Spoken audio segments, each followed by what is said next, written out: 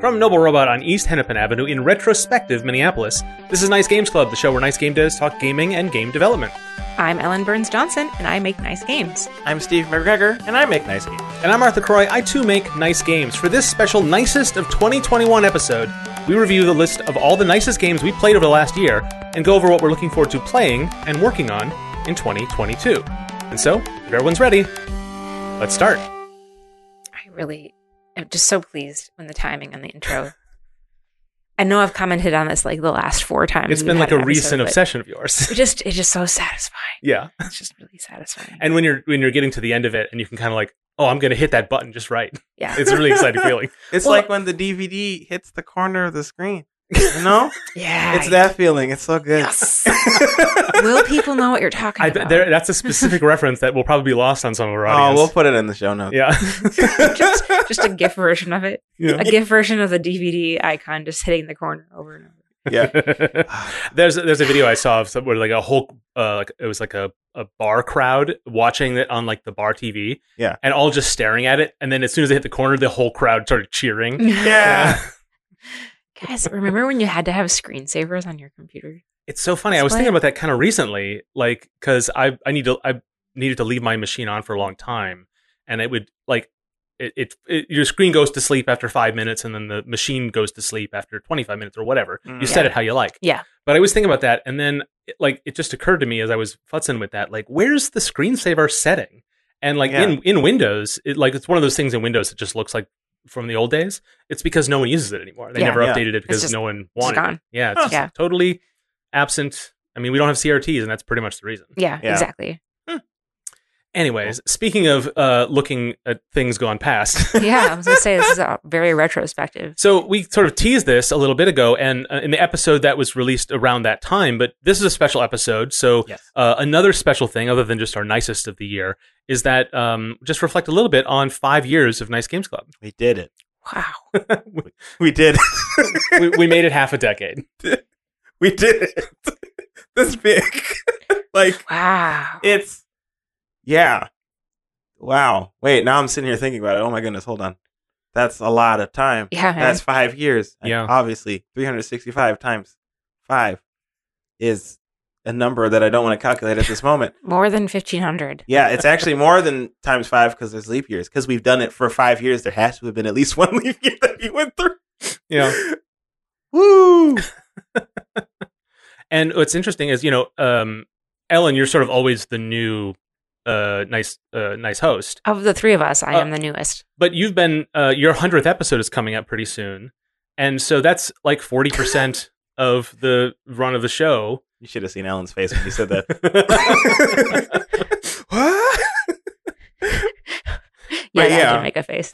Yeah, you've been here for a long time, and I mean, also you've been on a lot of episodes outside of just like being a regular host. Yeah, too, so. You guys were nice enough to have me on as a guest a few times before I joined as a permanent host. So, yeah. Well, yeah, you've been part of the show for even longer than officially. But the thing is, it's like you're just not new anymore. It's like a big chunk of the show's history is your history now. No longer hip. Yeah. I don't. I mean, in fairness, I think I have been no longer hip for a lot longer than I've been on Nice Games Club. So we're going to talk about a couple things in this episode. We're going to talk about what we're going to do over our hiatus. Longtime listeners know that in December and January, we take 8 weeks off to do something. If that's, originally it was just to catch our breath. Yeah. But we've been doing projects during that time. Mm-hmm. We'll talk a little bit about what our plans are this year. And we'll talk also about the games we played, what we're looking forward to, some New Year's game dev resolutions. We're going to get into all of that. But the first thing we got to do is a pandemic check-in, because if you've checked the news recently, again, pandemic not over yet. Nope, it's still happening. There's a new variation of COVID out. They just released it. They patched it and you can't even finish that joke. I know, it's so just so sad. I can't. Yeah. So, yep. I don't know. It's weird. Yeah, because we're like doing things in person. We're recording this in person. Which is cool, good, but I don't know. It still feels. Yeah, I mean, over the summer and through the fall, it's been a weird situation where like a lot and I can't speak for everybody, sure, but a lot of our lives has kind of come back to not normal, but like we've reclaimed some of the things that we were keeping from ourselves. Right. But at the same time, we're not all the way back, and like, you know, and people now have very, very wide definitions of what they're comfortable with. Yeah. Because a lot of us are vaccinated now. Mm-hmm. And what that means is sort of like a sense of security that's sort of imprecise, Mm-hmm. Yeah. Especially as the Delta and now Omicron variant, which is to say the Omicron variant is of concern to scientists. There's no, you know, listeners won't hear this for maybe a week or two after we record it, but as of now, it's something that we're keeping, you know, that society's looking at. Yes. I'm a little worried that people are there's two responses. Either people are going to panic, mm-hmm. or they're going to just be like, you know what, I'm done panicking about this. And so it's going to be hard to calibrate our response. So it's just a bummer. And I think this is not news to anybody, but it's just a bummer. Yeah. But I mean, I guess those of us who are vaccinated, it's nice to know that, like, you know, if this is what it's going to be every couple of months, these scares, like, I'm not excited to live under this for an indeterminate amount of future, but we can adapt. We can, it's just, we have been adapting. Bummer. I know it sucks, but we have been adapting, right? Yeah. Like things have changed, and arguably a lot of things have changed for the better. Like a lot of people are working from home, and they have that opportunity, and it decreases costs for a lot of people. You don't have to, some people spend like 2 hours traveling to office and back. Mm-hmm. You don't have to do that anymore. Like those kinds of things have been good. And one of my friends actually put like something into perspective that was kind of interesting. Like, because we had been, you know, isolated in holed up in our homes for so long, when you got out and were able to do things again, it was almost like a reawakening of those things. Mm-hmm. Like it like refreshed those in your mind. They were like new experiences. Yeah. Even though they weren't new experiences, they felt like it. So that's kind of exciting. Yeah, it's a little bit, I mean, that's the silver lining a little bit, is that you have these kind of, you would not be able to have those appreciable experiences, right, if they were not novel. Yeah. Yeah. I don't know that that makes up for the cost it took from us, but like if there's a silver lining, that's definitely one of them. Mm-hmm. Yeah. Yeah. Speaking of hiatuses, yeah. Well, taking a break away from the normal routine of something is a good way to find the parts of that thing that you appreciate. Yes, that's true. Yeah, there's a lot of talk about, like, you know, like people are quitting their jobs, but I think there's two reasons people say that's happening. One is the labor market is such that we haven't been able to spend a lot of money, so everyone's been saving up, and so people are more secure and able to quit their jobs and look for something better. But the other explanation, which is sort of anecdotal, is that people are like, taking stock of their lives, and it's like everyone got shook up. Yeah, and so that's, I mean, again, silver linings. Yeah, right. Yeah, I think, I don't know about if that was something for us, but we all did get new jobs. We did during this last year. Yeah. And we'll talk a little bit more about that later. Mm-hmm. But I guess I don't know. It's harder and harder to have things to say during our pandemic check-ins. Yeah. Because it's kind of just how it always is. I don't want to stop doing them though, because I don't want to. I do want to feel when things change. I want to note it. Yeah.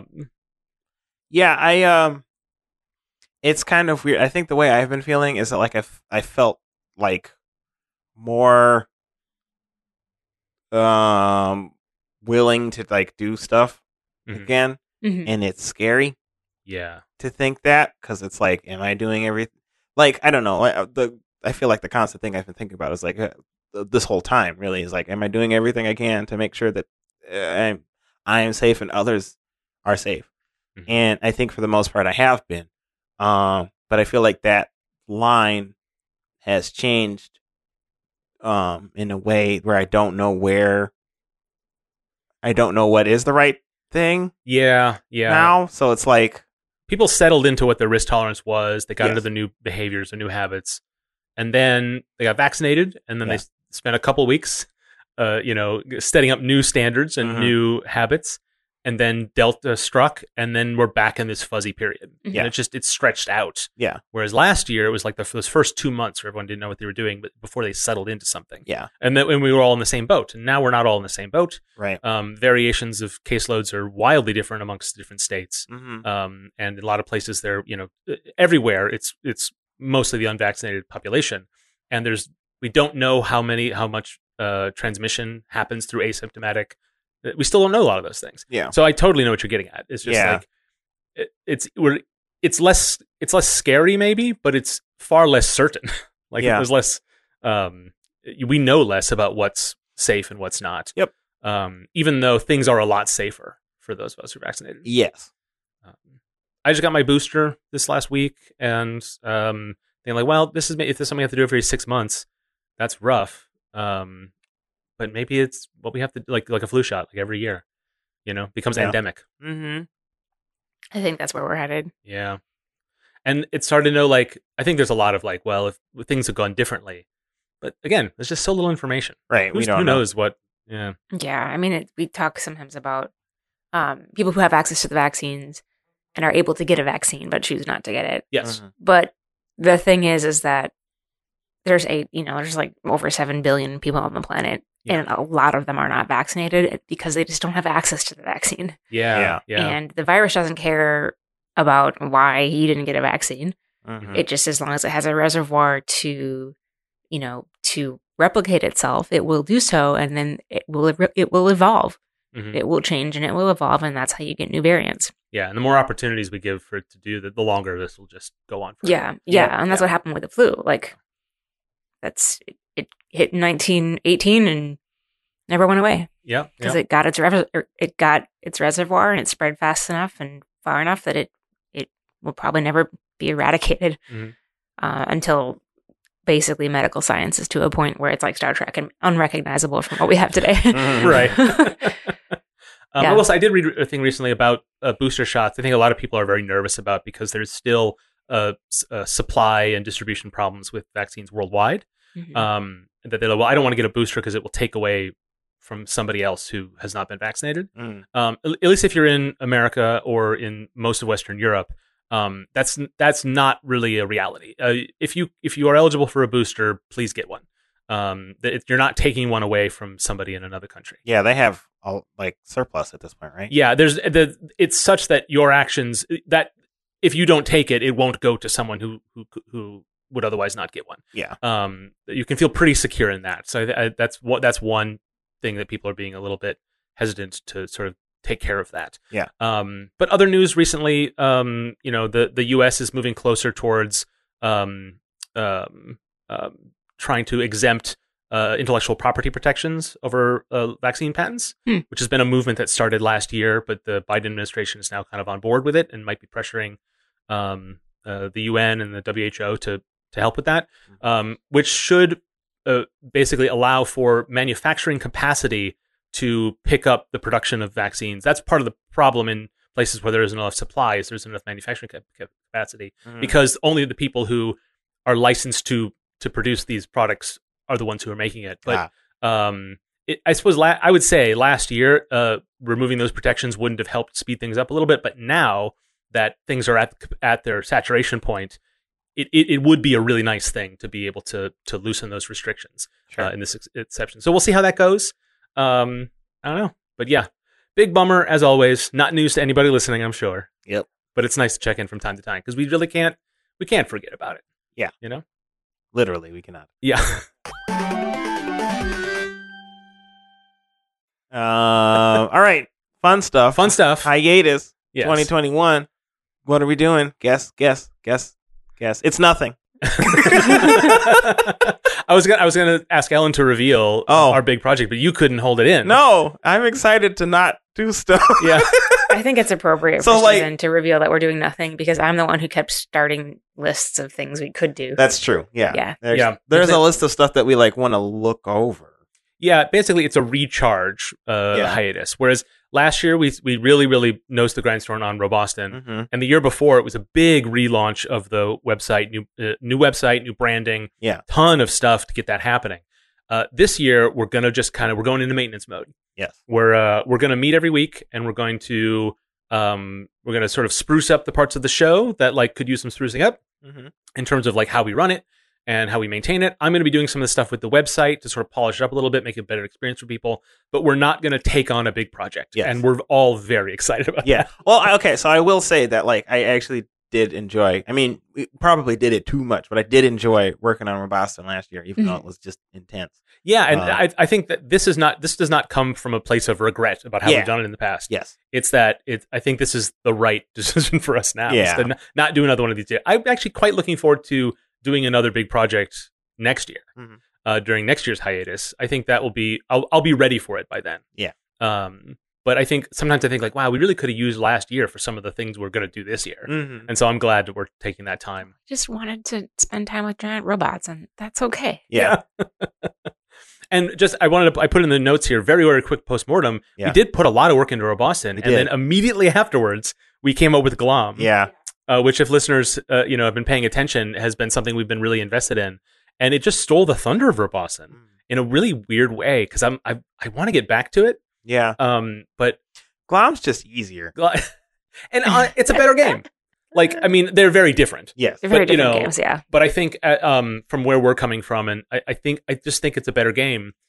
But at the same time, Roboston's very good. Right. I'm really proud of the work we did on that. Yeah. But and so I mean, one part of me is like, okay, let's use this hiatus to like get that one back on its feet, have get something prepared. All that we learned about pitching tabletop games this year for Glom was what we were supposed to be doing for Roboston. Yeah. And so it's very easy to be like, well, let's pick it back up. But I'm fine putting it on a shelf for now. Yeah. I think I do want to get back to it at some point. Yes. Yeah, I do too. It is fun. Yeah. So yeah, I think our plans really are just like we're gonna like meet weekly and then just talk about stuff, evaluate what we've been doing. Like I don't know, scripts. Like I make a script for all of our episodes. But like maybe I could make them more efficient or more valuable while we're recording or after we're recording or before we're recording. All of those time periods. Yeah. Things like that. We're gonna talk about and just because we've been doing this for 5 years. You kind of get into a groove. But there's always room for improvement. So like we could look into that some. Yeah, reevaluate like how we pick topics. Yeah. How we book guests. Yes. How we determine the ratio of episode types. Right. How often how much we want to experiment with new formats. Yeah. And how easy that is. Like right now it's actually not easy for us to experiment with new formats. Right. Because we've put a lot of systems in place that are really, put us in that groove. And maybe that's good. Maybe we will look at that and decide that that's correct. Yeah. But we did launch a new episode format this year. Right. And we need to make sure and that's part of the website maintenance is making sure that the metadata for that is going to work. And so the question is well, if we ever do that again, it should be easier for us to integrate that into all of our systems. Yeah. Or or will happen rarely enough? So these are all the questions we're going to ask, and we're just going to we're going to take it easy. Yep. And we're going to make lists and check through them and prioritize. Yep. And that doesn't sound that relaxing as you hear it, listener, but for us, it's very chill. It's been the time, I think. Yes. We also want to bring up the producer thing that we're talking about. Yeah. Well, I mean, I mentioned that we're going to try to ways to book guests. Yes. This Ellen, you and I were brainstorming about this a couple of weeks ago, and then we kind of like said like, yeah, we should actually look into it. What were we talking about? Well, we were thinking about hiring someone to help us book guests. Find people and vet them a little bit, and create a system so that we're not so reliant upon our, personal connections to bring in guests for the show, but also to bring in people from the far corners of the world compared to Minneapolis, Minnesota. Yeah, and have them on to talk about game development. We've really enjoyed doing interviews, and we want to keep doing them. But it can be a lot of work to go out and find guests and do the coordination needed to actually set up an interview. So we're going to look to get some help with that. Yeah. And we're not an interview show. And so it's really, really easy for us if we don't have any interviews lined up to just not do interview episodes. Right.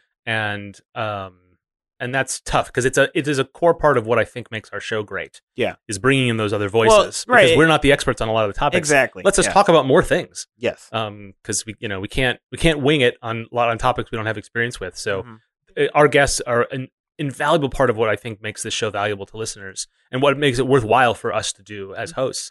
And so if we could find better ways to get more people in and rely less on our ability to make fast friends and then invite them on the show. Yeah. Which is it's been a very successful strategy. Yeah. But it has limits. Yeah. Mhm. Yeah. Absolutely. Yeah. I think those are our plans for hiatus. Yeah.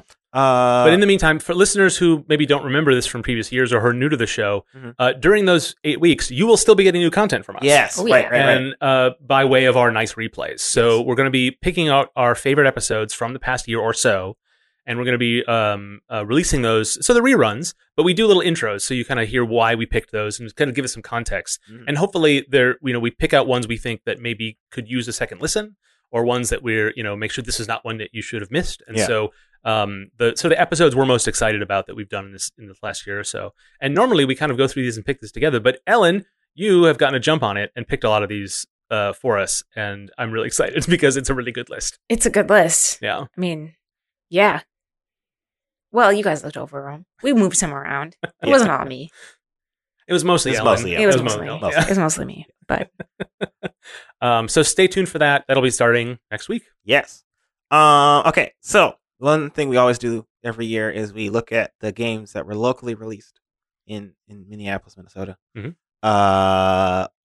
Top on the list is Vengeance. Hey, Vengeance finally came out. It's out. I can't get NAG to release the game because it's out, suckers. No, yeah, and it's been good. But I mean, we're not the only games that were out. Totally Reliable Delivery Service. My brother works on this game. Was released on consoles. Mhm. And I think it had a big update on PC and stuff too. So that was a big thing. Also, it wasn't on our list because I forgot about it, but Anodyne 2 also released on consoles this year. Yes, that's true. That's absolutely true. Yes, Anodyne 2 is on there. Great game. Y'all should check that out too. And then Ollie Oop. I think we've certainly talked about that on the show before. Yeah. Is out on early access on Steam and Itch. Is it on Itch too? I think it's just on Steam, just through the early access system. But our pal Alex Carlson been working on Ollie Oop for a long time and has put out it in its current state in early access. I really encourage you to check it out. It's adorable AF. Yeah. so Literally cute. all of these games on this list y'all should check out. Yeah.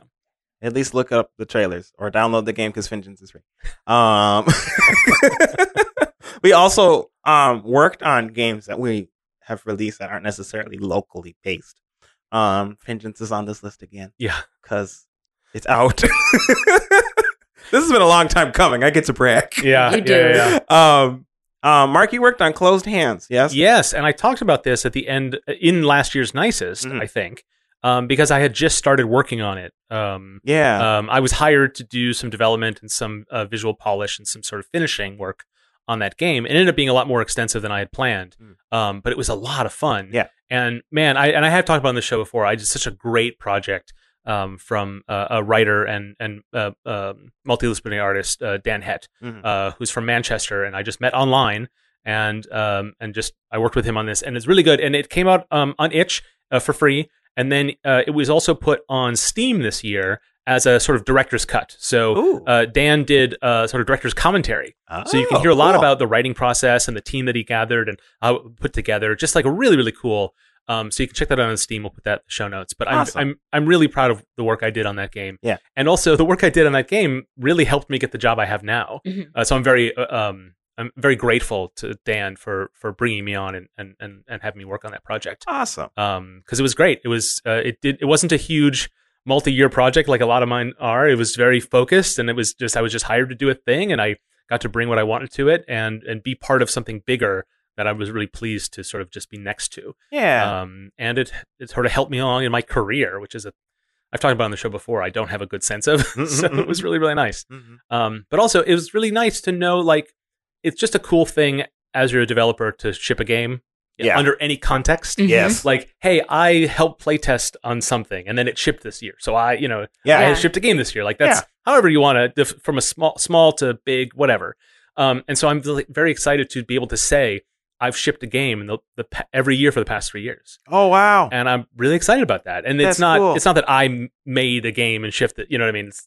But I was part of a release a big part of a release in the past 3 years, and so just feeling really excited about that. And also now, like, well, I better make sure I get something out next year. I want to keep my streak going. Yeah. But it's tough when you're working on. I started the first game I was working on as a big thing was Metro Nexus, which is still on the shelf now, and we'll talk about my plans for that in our New Year's resolution. But you go a couple of years and you don't make progress that you can put on paper. It's really hard. It is. And it is. I'm sure our listeners, a lot of them have felt the same way, where there's a long stretch of time where you can't update your resume. You can't update your portfolio because and so I'm very pleased that I'm at the point in my career now where I now have a list. That's good. Yeah, it's really exciting. Cool. We also released GLOM ? We didn't release that sorta. game. It's not out yet. No. So, but it's on this list for some reason. So, well, because it had its coming out party.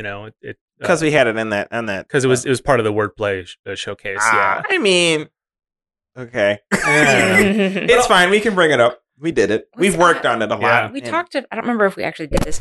Oh gosh, is it good? Yep. Is it good? Mm-hmm. It's good. We talked about having GLOM on kind of like a dropship site with the. Yeah. But I don't remember if we actually ever did that. Yeah, I think we were talking to Peter Yang, who's been helping us try to pitch this game. Right. And one of the things he suggested is just like sell a prototype version of it, like an early access kind of thing. And we haven't made that decision, but that's kind of why it's on this list, is because that might be something we do before the year is out. Yeah. Is make it available to purchase. Yeah. Because it is definitely playable it's purchased in a purchasable form. Mm-hmm. And so we just haven't pulled that trigger yet. Yeah. Okay. So in that respect, because the year hasn't ended yet. Yeah. GLOM is out. As far as you all know, we'll probably put like a post on the website. It's like GLOM's out. Yeah. If we, And it doesn't preclude the possibility of having a publisher come in and pick it up and do something with it. Mm-hmm. And that's one of the reasons why it's a little bit of a question mark. It's like we're not really sure we want to go that direction. Right. But Peter thought it would be a good idea, and I think we've done well by trusting him. So I think that might be a good thing to do. And listeners, if you want to buy a copy of GLOM, let us know, because if there's demand, then we'll definitely do it. Very true. Definitely, yeah. Very true. Yeah. Okay, what did we do in 2021? We all got new jobs. Yep. Mm-hmm. We did. And we all like them too, which is a big accomplishment. You don't always like the jobs you get. Sometimes they're just jobs. Yeah. But no, that's been. I keep thinking about like my mental state last year when I was working at my previous job, and my mental state this year at my current job. And it's just so relieving. It feels really good to, at this new place. Not just that things are great, but that how far it's come. Yeah. Right. Yeah. It feels like I moved on up. It really feels good. So yeah, we should. I'm proud of all of us. We did it. Moving on, getting fancy jobs we enjoy. This is what you want in life. It's good things. It's good things. I like it. You want to feel good about the way that you spend your time. Exactly, because you spend a lot of time working. So, yeah. And one of the great things about it too is, and listeners can go back. I don't know that we want to detail each of us, but we've talked a lot about our the new work that we've been doing in this last year, and it's kind of it's all for each of us. It's very different. We've all moved up or forward or on in a different way. Yes. Which is great. And I like to think, thinking about it purely in the terms of the context for the show. Yeah. It's interesting. We maintain our unique voices, which is cool. It's one of the reasons I love doing the show with the two of you, is because we are not all the same. Yeah. And that makes us, I think that makes the show more interesting. Mm-hmm. And I'm glad to know that that's not something that we have to fight to maintain. Yeah. It's just that as we move on in our careers, we have different, we do things differently, and that's great. Yeah. I love that a lot. Yeah, that's great. Mm-hmm. So, Mark, what did you do in 2021? I have a couple of notable bullet points that I'm kind of excited about. One, I made a whole game engine. Wow. And I have talked about it. I know. If you want to know why, there's a whole episode about it. Yeah, we did talk about it. We did back in over the summer. Mm-hmm. But for the Playdate handheld console, that is now going to be coming out next year. And so I'm pretty proud of myself because I learned a whole new programming language to do it. And I would say objectively, it's not an enormous accomplishment because the engine is relatively small. Sure. It does a lot of things, and it's a lot of work, and it's not finished. It's an open source project ongoing, but considering my propensity to take on a new project and then just like let it drag forever. I'm really excited that I was able to add a new one, and I don't feel like I was more swamped during that time. Cool. Which is pretty exciting. But the other big accomplishment, probably the biggest one for me this year, is I opened up the co-working space. I opened up Noble Robot as a location, and here in the clubhouse is, inside the office. And, that was I've always wanted to do it, and it felt out of reach in a lot of ways. But sort of the wheels were turning and everything kind of lined up, and it was a big decision to decide to do it. Yeah. And then it needed to be a lot of work to make it happen. Oh yeah. So over the summer, just tons of like sketching out floor plans and comparison shopping desks and table legs and chairs and rugs and just all the stuff you need in an office, like, just like a roll of paper towels, like and trying to find a way that's sustainable for me. I don't want my job to be running an office. Right. But I have made it a little bit part of my job. So, trying to find a way to make that work, and to have the two of you, join me on this adventure, has been really exciting. As we all have desks here, and so that's going to be part of my resolution, is to sort of, find a way to keep it going and build it a little bit, and what to do with the space. And I've talked way more about this in an episode where we talk all about the new clubhouse, but that's a big deal for me this year. Yeah. It's huge. Yeah. And the fact that, like, I was really hoping that pandemic would be over by this time. Well, but we've made it work. Yes. And that's exciting. Yeah. It's not working the way that I was hoping for, but it's working in a way that satisfies me. Yeah, that's good. Yeah. That's good. Cool. Mm-hmm. That's pretty much my list. Stephen, you have a big one on your list. Yeah, finish this out. Wait, really? It's nice. It was a 7-year journey, right? 7-year journey. Yeah. It was what you got you started in game dev. Oh yeah, it's really fascinating. We used to have, because we stopped updating it after a while. We used to have like blog post updates and stuff talk about the different updates we had in Fingens. Yeah. One of these days I should go back and look at those updates and go, what the heck were you thinking, Pat Stephen? Why would you do this? Because it's just been so long, and like the nice thing is we've been using version control for so long that like I probably can go back and look at all the pushes and things that we did. Mm-hmm. Which again, I could be like, why did you do this? The benefits and the drawbacks of version control. So far, I'm not hearing any reason why you'd want to do this. Well, that's a good. One of these days we should talk about why you should release a game. Because we talk about making games. We don't talk about why very often. Mm-hmm. But no, it just feels good because like the game is good. There's still some bugs that I will eventually fix down the line. It's out though. Yeah. Exactly. So it feels really good. Yeah, it's great. Mm-hmm.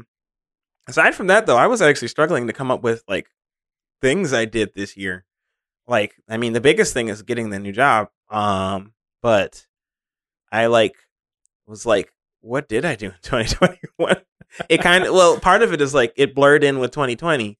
In that it just feels like one big old blob of stuff. But I think that part of it is like, I'm sure I did a lot of stuff. And probably some of them quite notable, but maybe not as notable as like the large things with Fingens and the new job and pandemic. So I think it all kind of just faded in the distance. In some way, but that's fine. Well, I was telling you before the show that like one of my habits is to pick up a project and either just let it linger forever or like get it done in 4 days. Yeah. And then I can add a little bullet point, and that's like fun for me. Yeah. And I think a lot of indie devs are like that. A lot of independent artists are like that. Yeah. But I think one of the things, but that's kind of false progress in a way. Like you say, you got this new job, like, and all the things you do in that job all get boiled into just your job. Exactly. Whereas each one of those accomplishments, like, it's hard to think of them as separate projects, even though there's a sort of similar thing. Yeah. Ultimately lead towards a larger thing, and that's a good point, because I definitely feel much more confident in being a Unity developer now that I got this new job and stuff. Because like, I could tell I know what I'm doing. Because people ask me questions, I'm like, I know that one. And then when I don't know a thing, they're like, I didn't know that one either, and it's fine. And because it's really interesting being in game dev, because a lot of us are kind of just flying by the seat of our pants, and we just figure it out as we go. 100% of us are doing that. Yeah. Yeah. Absolutely true. Yeah. AAA indie, we're all just trying to figure it out. But like it really it's just helpful to know that that's what's happening. Yeah. And I knew that, but I kind of knew that like in a small scale sort of situation. Now it feels more like that's just how everyone works. And so now it just kind of feels like, yeah, I'm good. It's weird that sometimes you need specific experiences to be able to actually like absorb a general principle. Yes. You can hear it, in a general sense so often. Everyone's just figuring it out. Everyone's flying by the seat of their pants. No one has all the answers. Yeah. But it doesn't really sink in until you've experienced it and run into that in real life, quote unquote. And it needs to be contextualized, because I think that one of the things that we try to do to reduce imposter syndrome is to say, like, even the experts are like improvising, right? But I think when you are mid-career, when you are learning expertise, when you're past that point of feeling like the newbie, you never really lose that sense, because you're now telling people that. Yeah. And so it helps to have context. It helps to have a framework to be validated, to be like, yes, you actually are an expert. You do know what you're doing. Mm-hmm. And so I think that's the other half of it that we don't talk about enough, which is the thing that, like, yes, we don't know what we're doing, but we do kind of know what we're doing. Yeah. And I think it's important for people to hear that, and in a way that they believe it. And it's hard for us to internalize that sometimes. And so that's why having, like, the people you work with are like, they're putting a lot of trust in you, and it's paying off. Like they're right to trust you because they benefit from it. And so that has to be a great feeling for you. It is. To know that, like, yes, you do know what you're doing, even as you're fumbling through, like we always are all the time. Yep. Like they live in harmony in a way, but like if you just have one but not the other, you could feel like, yeah, I'm not awful, because everyone's like this. But sometimes you do need to be told you're pretty good. Yeah. I feel like basically what I've done is I just started to learn how to fumble in the correct direction. Yeah. You just kind of fall, but like you're falling towards the thing instead of like falling backwards, forwards, left and right. Right. Now I'm falling mostly forwards. A little bit of backwards, mostly forwards. Given a project, you might not know what you're doing, but you know how to figure it out. Exactly. Yep. I figured out how to Google things appropriately. To extend your fumble metaphor, you now know how wide the bridge is. Yeah. So you know how far you can stumble without falling off. Yeah, that's good. That's good. When you start out, you think it's a tightrope. Yeah. It's quite a nice, comfortable walkway. Yeah. It's more like a Machu Picchu staircase. There you go. Don't fall down the staircase, though. Alan, what have you done? My phone turned off, so I don't remember. I have my notes here on my phone, and I did write down the notes that I would need to go through this. Okay. This was like my first full year of doing freelance work. Cool. As an instructional designer / game-based learning specialist, and it's gone really well. Awesome. Probably took on more work than I needed to, but we'll see. I mean, year one, if you think of a year as a single data point, I've got 1 year. I've got one data point. Yeah. Not very much. And I think it's helpful, at least when you're thinking of freelance, as a year as a data point, because that's how your taxes go. Oh, shoot. No, I have to do my taxes quarterly next year. Anyway. Then I'll have 4 data points. As a longtime freelancer, this is not fun. Like handling that stuff. Yeah. We have a tax person who does taxes, and so they'll have to do it. I'll just have to remember to tell them. Anyway, got a new house. We moved to a new house. Mm-hmm. Yeah. Let me rephrase. We're like still moving to the new house. It's I was been really say, slow. Is that process completed yet? Close to being done, but then we have to clean the house. Oh, yeah. Yeah, they're moving. The new family, we know them. This is a direct sale. We're selling to a friend. I'm really excited to be able to, to do that, because the housing market is so tight. It might have been really difficult for her and her kids to like find a good spot. But then they'll be just down the block, because we only moved a block and a half away. So yeah, moved into a new house, and we've got this new office space here in downtown Minneapolis, which has been amazing. And I have a new nephew. Aww. He was born a few months ago. His name is Theo, and he's very cute. Oh, that's sweet. And it'll be really exciting to, inevitably see him get into games and Pokemon, and dinosaurs. If you have anything to say about it. Well, I think this is just a given. It seems like dinosaurs and then Pokemon. It's sharks, dinosaurs, Pokemon. This is the ladder. This is the funnel, the pipeline. Yeah. Yep. That's how it goes. Yep. Then you're stuck in Pokemon and you just never leave it. And then it's just Pokemon then forever. It's just Pokemon. Yep. Yeah. Until you're 40. Yeah. And beyond. And beyond. Yeah. Yeah, that's a lot of stuff, Ellen. Those are big accomplishments. I know. I'm so tired. Yeah, it's interesting because, we've been talking about this in the context of our careers. But that often is the biggest part of your life. Mm-hmm. But Ellen, you had that and a lot else going on. Yeah. It's a big year for you. Yeah. I'm really looking forward to 8 weeks of hiatus.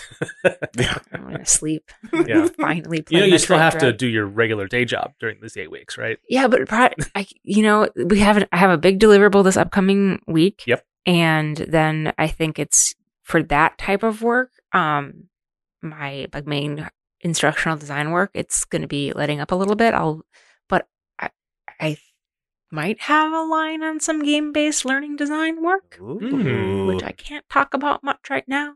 But I had some good conversations a couple of days ago with some former colleagues who have gone to work full-time with some former project buddies and partners, and we're gonna see what we're gonna see. We'll see. Yeah. But I still think it'll be different than the kind of like writing heavy work that I've been doing over the last few months.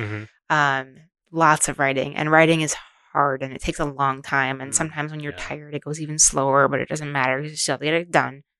And it wasn't just writing for you. You had to digest topics that you weren't familiar with and then find ways to write in a way that teaches that to others. Yes. It had to flow through you. Yeah, it had to flow. It had to let the force of the insurance industry flow through me. And that's the thing I love. But that's the thing I love about the job. So I'm tired now, but when I actually start writing, like it's really exciting, and it's highly creative, but also highly analytical. But yeah, that also is a lot of brain power. You're firing on all hemispheres of your brain. Yeah. When you're doing that kind of thing. Which is partly why it's so engaging and so rewarding, but also one of the reasons why it's so exhausting. And it's been like that for lots of writing for a couple months.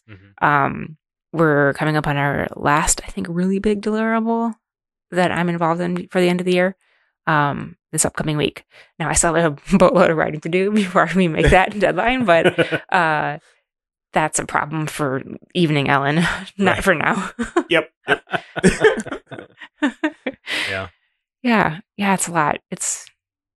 But it's also winter, so I'll be able to cozy up and play Metroid Dread and get scared and stay up too late and then sleep in.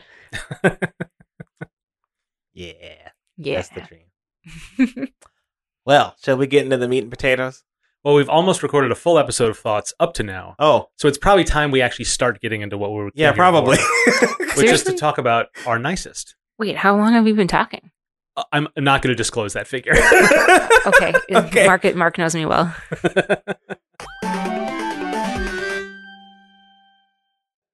As a reminder, we've done this for 5. This is the 5th one now. Wow. I know. Oh, right, because we did it the first year right away, didn't we? We did. That's what 5 years means on this show. This list of nicest does not mean this is the best of 2021. Yeah, we tell you folks every year. I know. You think you'd learn right now. There are new listeners. I know. I'm teasing. But anyways, this is just a list of games we played, and we thought it was nice, and we wanted to give them a shout out. Yeah. So yeah, Ellen is on this list first. So Ellen, you want to go first? Yeah, this is weird. I went last during our review, and I'm going first and the nicest. And yeah. I now feel like I'm talking a lot.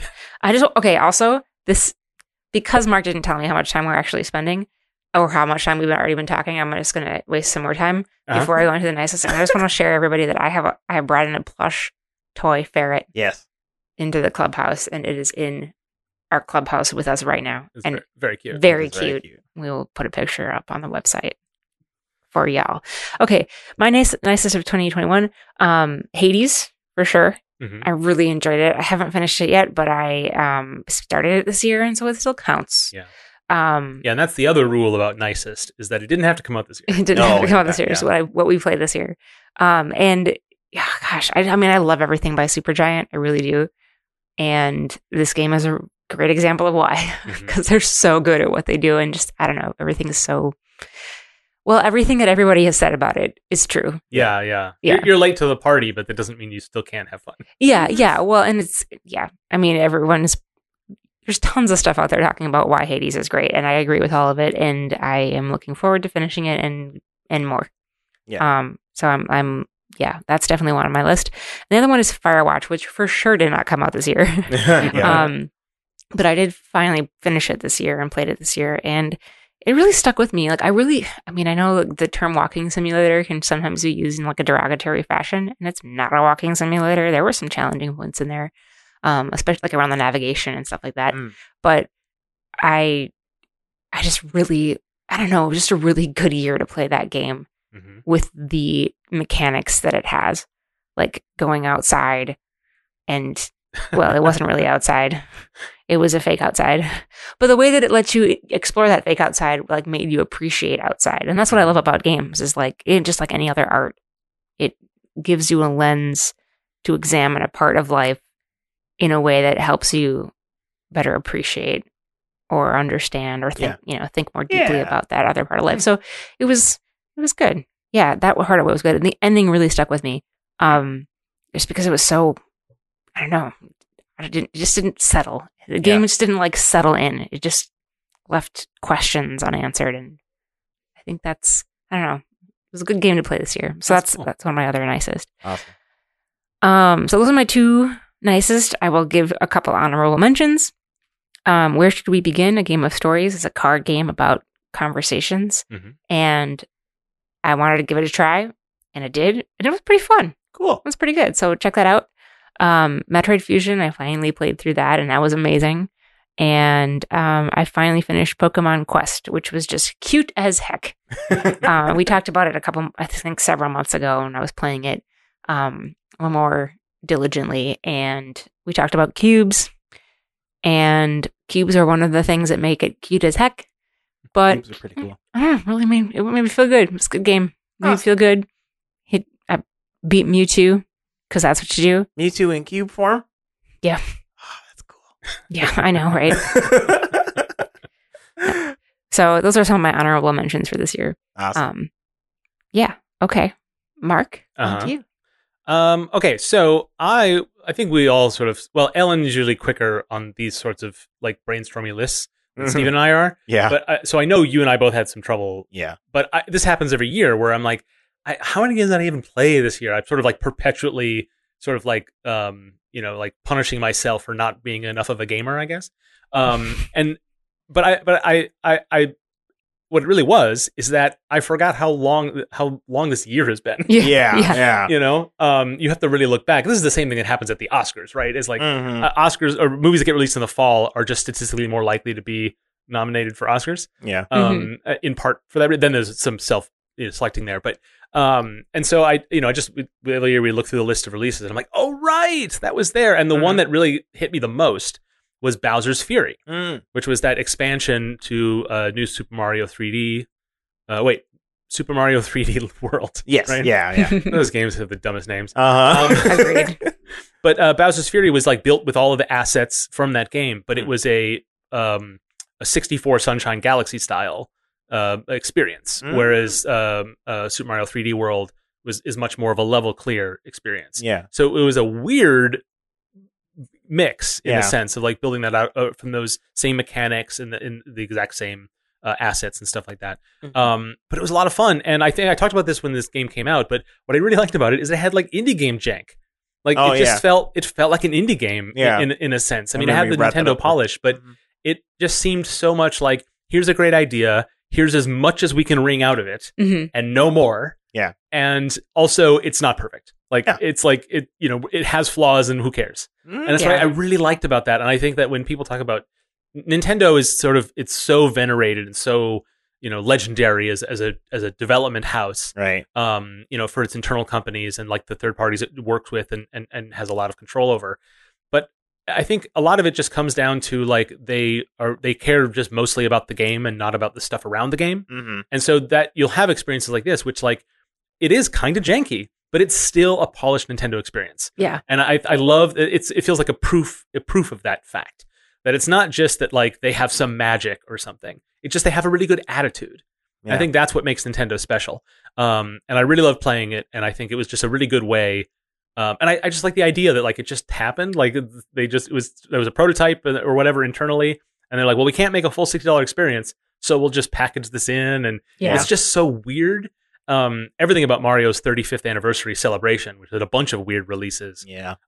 It's outside the mold. Like they're not listening to how anyone else is doing anything, and because they're Nintendo, they can kind of get away with anything, which is nice. Mm-hmm. But I like that they're taking advantage of that. They're not trying to maximize or their position to like make them they're trying stuff, and that so other than it being a really fun game to play, it had, as a game developer, it was a very nice experience to know, because there's sometimes I'll play really, really polished games, but as a developer, I have other criticisms about how it works, even though I'm enjoying everything about it. Yeah. But I just had so much fun with this one. Cool. And I forgot all about it. So it was good to see that on the list. The next one, my second, is Ratchet & Clank Rift Apart, which is a PS5 exclusive, and actually earns it. Like, it really uses the power of the PS5. Right, yeah, it does. And in some gimmicky ways, in terms of like the sort of like quick load times that PS5 promises with its solid state drive, and the particular way it's implementing solid state storage technology. Ratchet & Clank uses that in a way to like have all these portals. You go from place to place. Is not that important to the experience. Like putting load times in those things wouldn't really hurt the game at all. Yeah. Other than it would be like frustrating because they're load times. Yeah. So I don't know that it takes advantage of that, but it's a gorgeous looking game. It's finally Pixar quality. Like people say that about Ratchet & Clank, is sort of it's the Pixar video games, but it really does look properly like a full featured animated film. The story is fun. It's this great all ages experience. Like that series has moved on a little bit from its more sort of like juvenile humor origins. Yeah. And it's just become like a great 4-quadrant experience, which is I really liked about it, but it also wasn't toothless in its storytelling. And it's also, I don't know, I'm kind of talking it up too much, because I think like the expectations are so low for stuff like this. And sure. You know what I mean? And they clear them. Well, I mean, I don't know. I do think that Ratchet & Clank, it's been around for a while now, but like it's been like the first few games, people love those games. Yeah. So like I think that like there's a lot of nostalgia and stuff that they'll bring to the table with this thing too. So it might be different for me because I got onto this series in the PS3 era. Okay. So I have a different kind of nostalgia for it. That's fair. I think so. But I probably don't have the same sort of view on it that a lot of the people do. Yeah, maybe. And that nostalgia can buy you some goodwill, but it also can turn on you if you don't deliver. Yes. Yeah. But what I think sells the point about it having this sort of polish and story and aesthetic is that the gameplay is so strong. Yeah. And so like very much the efforts of people who are polishing mechanics, who are doing that number fiddling that I know you love, Stephen. Because there's a lot of moving parts in the mechanics of this game with all the different weapons and upgrade cycles and all that stuff, and the way it sort of feels and how it's paced, not just from the story or from levels, but actually for like player power. Cool. And how that leverages into how the player is playing along. So like if they want to go get optional things, their power curve is different, and the story supports that. And it just feels like really, really well made. Cool. And still they have a lot of story and a lot of polished animation and a lot of, and so we talk about games that like meld those things together, and that's like the best. We think that is the most ideal gameplay experience. Yeah. This is not that. It just has a lot of both, and it's both great. Yeah. And I think that's cool. Yeah, that's awesome. Yeah. Can I ask a follow-up question? You may. Just to add more time to the clock. Yes, please. Since Mark mentioned that, I can't get it out of my head. I'm going to bring it up every time. Well, you mentioned 4-quadrant experience. Yes. What does that mean? I don't think I've ever heard that phrase before. It's a little bit of a regressive term, actually, but it means there's 4 quadrants in 2 dimensions: old, young, male, and female.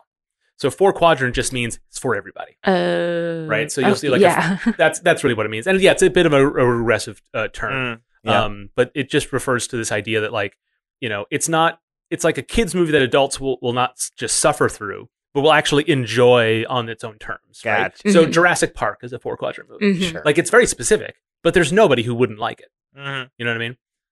Whereas like I would say Star Wars is, I mean, I guess maybe, but like the original Star Wars is not really a 4-quadrant movie in that sense. Whatever, these are all debatable. But it's like a marketing term. Yeah, okay. I'm kind of sorry I asked, because like you're like, yeah, it's like, like Jurassic Park, and I'm like, like Star Wars, and I'm like, yeah. Well, that's what it makes it sort of imprecise. That's the It's more like it's like it's an aim rather than an actual category. Opinions differ. Gotcha. Cool. Okay. Yeah, and I sort of like, I think art should be very specific, but I also don't like things that are too niche, that are too targeted towards an audience. I think it should be specific, but anybody can attach to it. Yeah. You know what I mean? I get very frustrated by games that are serving very specific audiences only, because I feel that there's a limit to what they can do. Okay. So that sometimes comes out in me giving a lot of praise towards broader experiences. Sure. Even if they're not, the games themselves aren't as specific as I would hope. Because I feel like it's better to have a broad experience for a lot of people, even at the cost of a more specific message or structure or novelty. Yes. Than have something so niche and specific that only a few people can appreciate it. Okay. I don't know that I don't disagree, but that's neither here nor there. That's not what we're talking about. Steven's second patented phrase, I don't disagree. Yep. I don't fully disagree. Yeah. The first one is dang. Dang. Yeah, I did patent that one. You can't say it now. So we don't have time for this, but Metroid Dread was on my list as well. Yeah. But we just can't talk about it because you finished it. I did. It's me. It's still me. Yeah. It's still me. So I have games that I played. All right, Thank you for moving on. Yeah. Okay, my list is gonna be weird. I think I've pulled this trick before. Yeah. But like I picked one game, and then I got just a giant list of games that I played. Humankind is my nicest of 2021 because I played it a lot. Yeah. That's kind of the main reason why it's in here. It is fun. Like I think that like there's some fundamental issues with the game that they're trying to solve. Yeah, they haven't quite reached it yet because it's still. I've never been on I've never been at launch like on the journey of a 4X game. It seems like this is how a lot of these come out. Yeah, it's like they'll come out sort of busted, but like still fun. You can see the potential, so you'll just play it until you get bored of it. But like they keep adding more content and fixing the old content so that it feels like it almost feels like a early access game, but like a complete experience first when you play it. Weirdly enough. Yeah, I don't know that I have the authority to disagree with you fully on this. That's fair. But I feel like I played Civ 5 at launch. I played Civ 6 at launch. Oh, okay. But I'm also not. I don't get deep into the weeds. Yeah. On those games, I do like to play them though. Yeah. I don't feel that they were as busted as Humankind was. Okay. And I think that a lot of people share your criticism with but that. I would also, I mean, that's not fair to those developers because like they don't have the pedigree. Well, yeah, of Firaxis. Yeah, this is the first Humankind. Yeah. Well, I don't want that to be as much of a criticism, I suppose. Though they've made plenty of 4X games in the past because these are people who made what's it called, Endless Space and Endless Legend and something else. So like they've made 4X games in the past. Yeah. So it's not like they don't have experience. This is just the first time they've made one that's based off of actual human experience, right, and not like space. So. And they did things differently with Civ, and I've been playing that, and I haven't been playing Civ. Maybe that's because Humankind is new, but or newer. But like I don't know, I am still enjoying it. It's still a good time. I like it a lot, and it's gonna get better because they don't plan on ending it. Sega, who published it, is like we want to keep supporting this game, so they're gonna keep making new content. Yeah. So I recommend playing it, I guess, or at the very least paying attention to it because, like, there's going to be new content. Yeah, There's going to be new updates, and I like that too. Just reading about patch notes and stuff. It's been a while since. Well, it hasn't been that long because Smash is still a thing, and I read those patch notes, so never mind. But it's fun.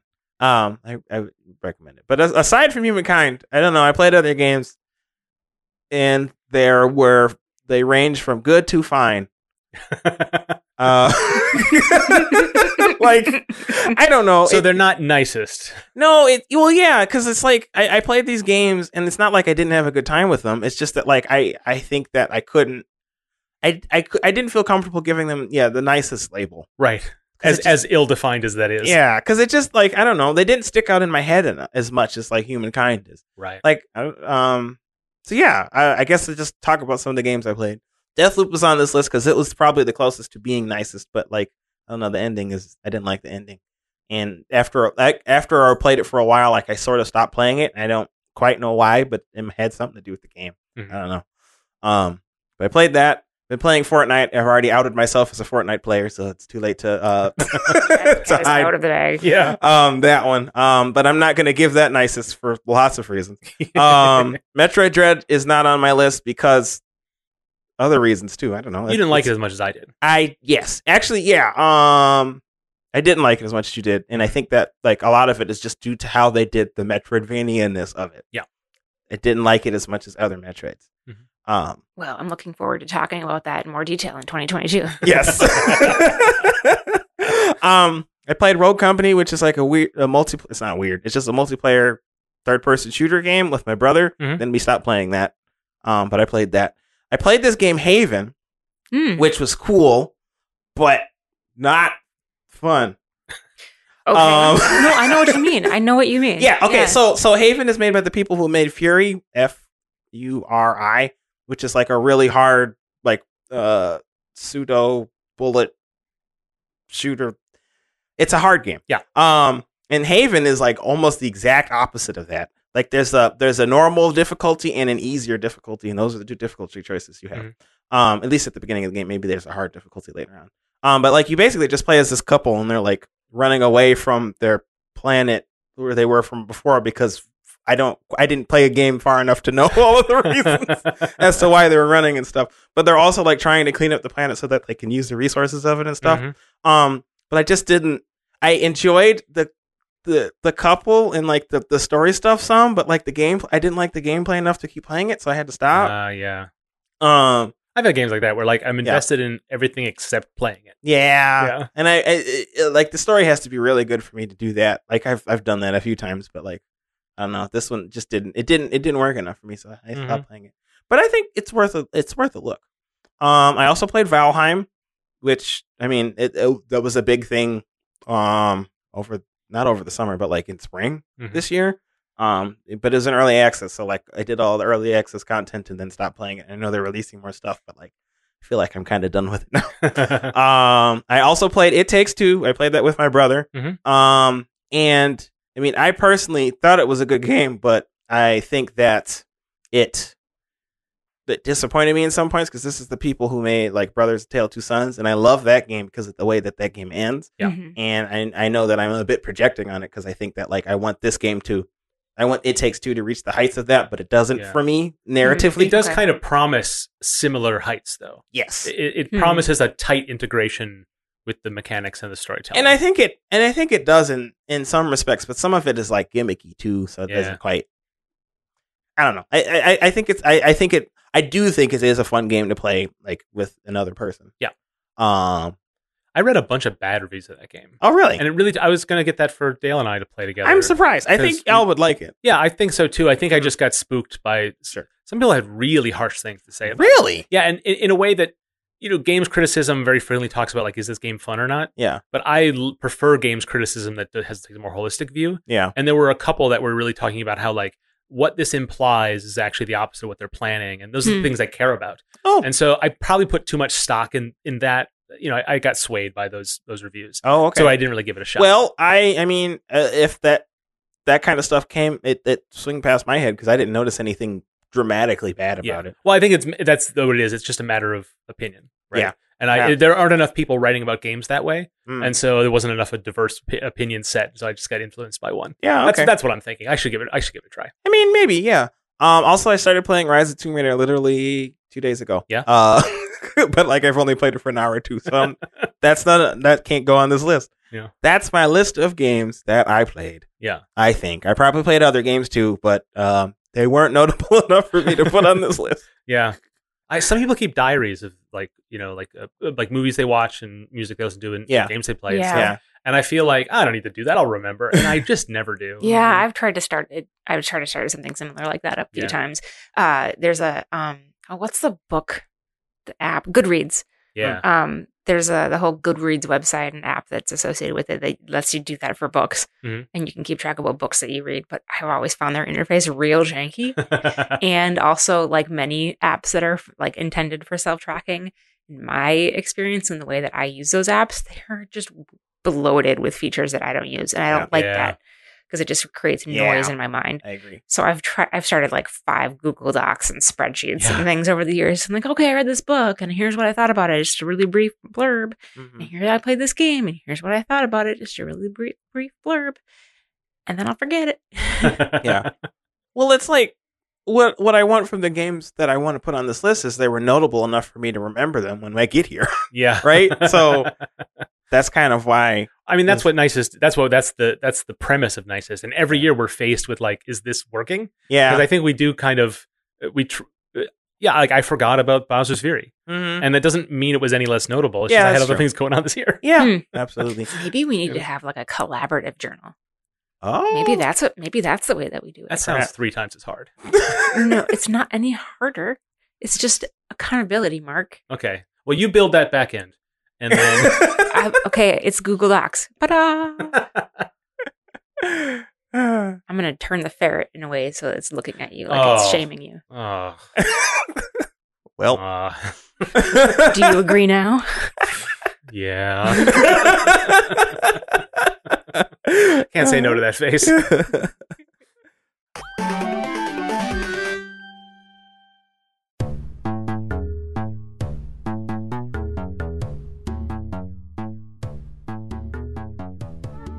All right. This is the call to action section of the episode that we've done in all of our episodes for a long time now. Yeah, listeners will recognize it as the section of the show where we try to ask you to do something, and doesn't go great all the time. Yeah. And there's a cool song. There's a cool song. Uh-huh. We call it the Blur. It's happening Blur. now. Yeah. I really want to sing it, but then it'll make editing for this one absolutely hell. Yeah, so we're not going to do that.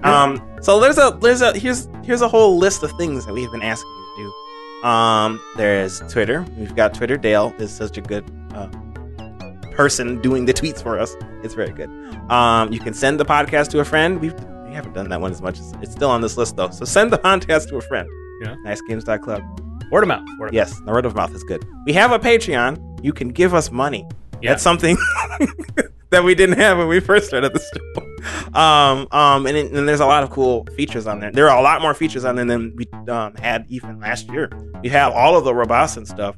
And then in addition to that, like just bonus episodes and things. Ellen looks around Mark's place, and it's pretty great. Yeah. That's a fun one. Before we set up this office, we had our little clubhouse area in Mark's office at his apartment, and there's so much cool stuff on his walls. Yeah. I asked about it. Yeah, and I told stories. It was fun. Yeah, one of the things that's great about the Patreon content is we don't want to keep away show content, but we know that like we also don't want to goof off too much on the show. Yeah. So now we get to have it both ways, which is nice. And so if you enjoy our as much goof as we're able to supply, there's plenty more of it on the Patreon. Yes. And over this hiatus that's coming up, if you're like, hey, I'm a dedicated listener, I've heard all these already. One, listen to them again. Yes. But also, there's more stuff on the Patreon, so check that out. Yeah.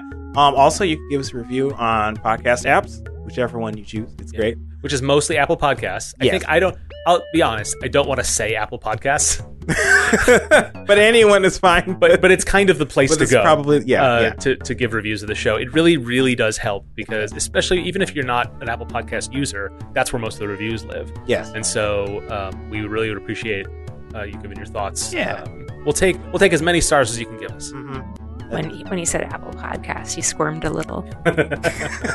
So make it worth it. Mm-hmm. Yeah. You can also give us feedback at nicegames.club/feedback. This is probably the call to action we've been pitching since the beginning. Yeah.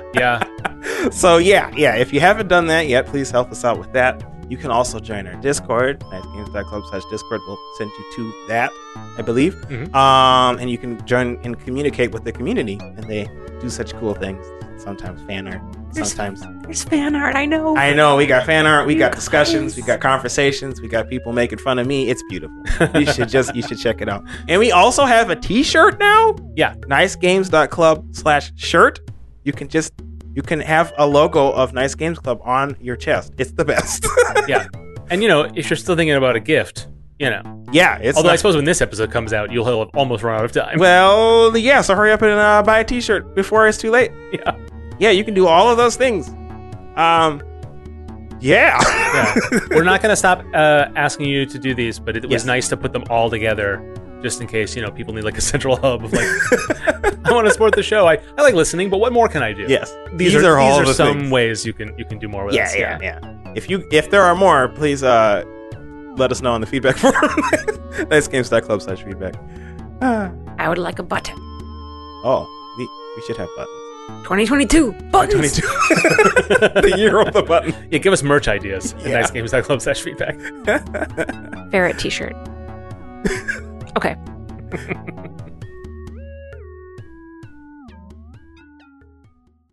As humans, we're naturally driven by the search for better. But when it comes to hiring, the best way to search for a candidate isn't to search at all. Don't search, match with Indeed. When I was looking to hire someone, it was so slow and overwhelming. I wish I had used Indeed. If you need to hire, you need Indeed. Indeed is your matching and hiring platform with over 350 million global monthly visitors, according to Indeed data, and a matching engine that helps you find quality candidates fast. Ditch the busy work. Use Indeed for scheduling, screening, and messaging so you can connect with candidates faster. And Indeed doesn't just help you hire faster. 93% of employers agree Indeed delivers the highest quality matches compared to other job sites, according to a recent Indeed survey. And listeners of this show will get a $75 sponsored job credit to get your jobs more visibility at Indeed.com/podcast. That's Indeed.com/podcast. Terms and conditions apply.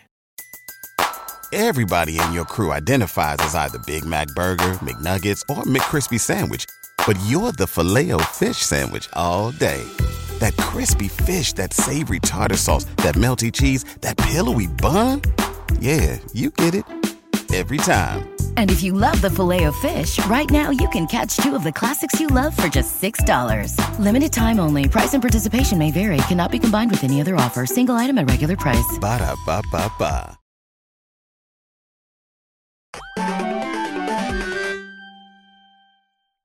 Okay, so for the second half of the show, Yes. and I say half, but like, whew. Don't tell me. I'm not telling you. You're telling me already a little bit with your face. Can you see how big the number is just by looking at my eyes? Yeah. It's a long one. Who's editing this one? Me. Ah. No, you're doing it. No. All I know is I'm not.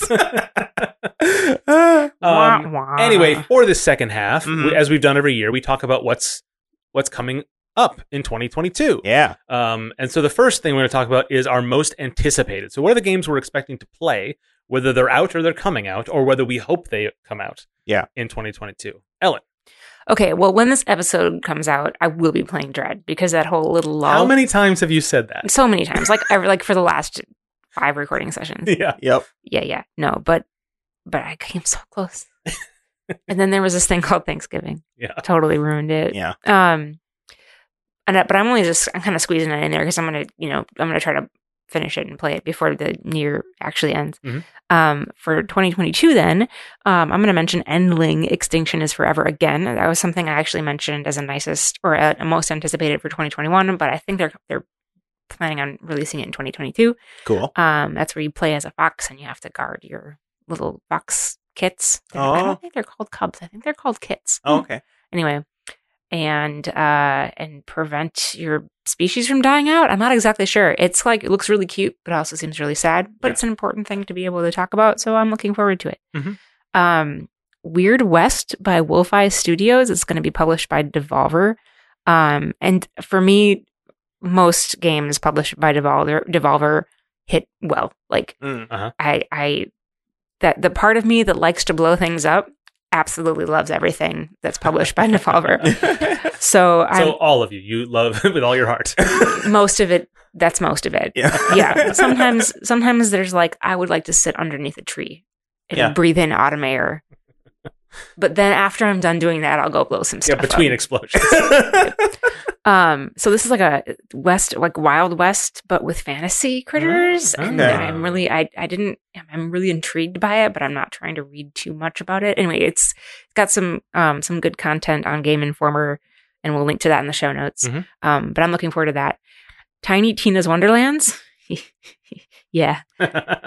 Yeah. Explosions. Yeah, a lot of those. It's a Borderlands game. And so it's explosions, and that's all I need. Yeah. I don't need to say any more. Couple other fun things that are more indie that are coming out. I don't know if they're necessarily slated for 2022, but they're on the coming soon part of Steam. Shim by developer Ewood. Yeah, I remember. This is the one I saw at the GDC. Experimental Gameplay Showcase. Yeah, it's cool. You're like a little shadow critter, and you like jump. It's a puzzle platformer, but the platforms are people's shadows and like environmental shadows, and you're like this little critter thing. It looks good too. Yeah, it does. Like it feels like a game that you can just like luxuriate in. Yeah, absolutely. Like it has a really, I don't know, a really unique visual style, and it just looks really, really cool. I'm looking forward to it because I love puzzle platformers and I love indie games and I like little shadow creatures. And then also kind of in the same vein, a indie game called Mars First Logistics by solo dev Ian McLarty. Mm-hmm. And I first learned about this by, skimming through the indie dev subreddit. And he posted about this game that he's working on, and it just caught my eye. It's a physics sim, but like you are using your own like creations and machines that you use in the game to like move things around on Mars. And it looks like the perfect example between like challenging and sandbox and silly. Hey, okay. Because like these some of the machines that he showed as part of the demo were just so wacky. It's like one with a hand and it just isn't balanced well. It just looks super fun. Oh, that's fun. So I'm really looking forward to that. Again, I don't know if it's going to come out in 2022, but I am watching every update because it just looks like exactly the kind of game that I can play for as long as I have time for. Yeah. So those are the things that I'm looking forward to next year. Cool. I've got some games. Not as quite an extensive list. I think I tend not to get that hype. I always think like, oh, what do I want to play? And I'm like, I don't want to play any of this stuff. Then I always end up, I don't play as many games as I want to, but I always play more than I expect to. But there's definitely the top lit game that I'm looking forward to next year. And here's hoping it comes out next year is Stray. That's the game where you play as a cat with a backpack. Love it. Wandering through a dense urban environment populated by humanoid robots. Oh my goodness. So basically, it ticks all my boxes. Yeah, for sure. That's everything. It's got robots. It's got cities. It's got cute creatures we should wearing... see if we can get Sprocket in this game, because it does feel... It's basically, like, so much of it does, like, it's a lot of the sort of aesthetical, elements that we had in Witch's Satchel. Yeah. It's entirely different in every way. Right. And, the look of the thing, it's just a gorgeous looking game. And just, like, I don't know, it's watching some of the gameplay demos that they put out this year. It just seems like the kind of experience where it's just got the right pace, which means it's slow enough that you can like enjoy all of the surroundings, which is great because then it means the developer is putting a lot into, because you're going to be spending a lot of time looking at it. You're not going to be speeding through these areas. Yeah. But it's also not so, it also doesn't seem so full of itself, which a game like this could be full play to. Yeah. You know what I mean? It just seems like, I don't know. I'm really, really hyped about it. I kind of like, I believe in this game. I'm so excited about it. Cool. You had me at use play as a cat with a backpack. Yeah. I was in. Yeah. It's the humor is sort of dry. It's up my alley. It's great. I'm really excited about it. The other cat wandering around a city game that I'm excited for is just got announced and there's been prototype videos floating around for a year or so, but it just got announced as part of the Wholesome Direct showcase recently, which is Little Kitty Big City, which is a great title. It's I looking at the trailer for that. One, I know Dale will like it, and we will play that together, and that will be a lot of fun. Aww. It just has such a great it's just the style of it. It's so charming. The animations look great. There's not a ton of gameplay implied in the what's released so far. So I think that I don't know if that will be out by 2022. Okay. Because I know an indie trailer when it's like, oh, this is a great GIF for Twitter. Yeah. Turn that into a trailer, but that's not a full, And so I kind of recognize like, okay, I'm not going to expect a release next year, or even if they announce one, I'll hold my horses a little bit. But I think that I'm looking forward to what they do with it. Yeah. Because it does have this. It has a really it has a good idea of what it is, and that's what I like about when I see indie game trailers. Is this like they say this is what it is, and you don't have to rely on any kind of like association with existing genres or franchises to believe in what they're doing. Like, oh, it's like this, but with this fun twist. Yeah, it's like it's its own thing. It knows what it is. It has that confidence, and I think this is an example of that. I really, really like it. So that's exciting. But of course, the other thing I'm looking forward to most, and it's on this list by virtue of it being delayed into 2022, which is the Playdate. I'm very excited, not just because I'm working with it, but because a lot of the games announced look really, really fun. And they look like they'll take exactly as much time as I have to spend on a bunch of new games. There's this whole genre of like itch games that are like half an hour. Yeah. But a big part of that is that they're made very quickly. And that's part of what's great about it. It's a lot of content. It doesn't burn out the developers. People who can make games like that, I have a lot of admiration for because that's not my speed at all. And I bring that up to say that I think the Playdate it basically forces a smaller experience. Yeah. But you can still, because of its limitations, you can put a lot of polish into a smaller experience. And it can still, it won't burn you out. You can still do a lot with it. And then people's expectations will be met. I really want this to be a success. Because I think it's the kinds of games that will be successful on this platform are kinds of games that cannot be successful anywhere else. Yeah. And so I really hope, and then maybe that will lead to other similar platforms that can take that idea and run with it. It doesn't have to be a black and white screen. It just has to be constrained in such a way that it encourages these types of games. So I'm really, really excited for that. And so that's the thing I'll probably be most hype about when that finally does launch early next year. Cool. I'm only excited for Kirby, and that's it. Okay, that's not true, but like also Kirby though. Yeah. Okay, y'all saw the trailer though, right? Like, you think that's going to come out next year? That's what they said. They said it's supposed to come out spring 2022. Really? Yeah. Oh, what are you going to do with the rest of your year? Nothing. That's why there's only one bullet point, Mark. Yeah. Oh gosh, I want that game so bad. It looks so cool. It's Kirby, but in 3D. It's the best. So I wasn't as immediately blown away by that trailer because it didn't a sucker for anything. Well, no, it looks great. Yeah, I just didn't realize it was the first of its kind. I'm like, of course, Kirby's had a 3D game. No, all of them have been 2.5D. Yeah, or just 2D. So this is new. Like that. Like Kirby can actually move in 3 dimensions. It's not just set on a path. Yeah. Yeah. So like this is very unique. This is very unique. It's very new. It's something that I've dreamed of since I was a kid. So it's really cool. Actually, I take that back. One game that is kind of close to this, but not exactly because it's a racing game, is Kirby Air Ride. That came out on the GameCube. And there was there's this thing called City Trial where like you go around and power up your ship, and eventually you do a random like race or something at the end. But you could like get off of that ship and jump on other ships. And then ride those, and that was most of the reason why you never want to jump out of it. But also, like you could just run around and jump and do the regular Kirby stuff. So that was always fun. They did that a little bit.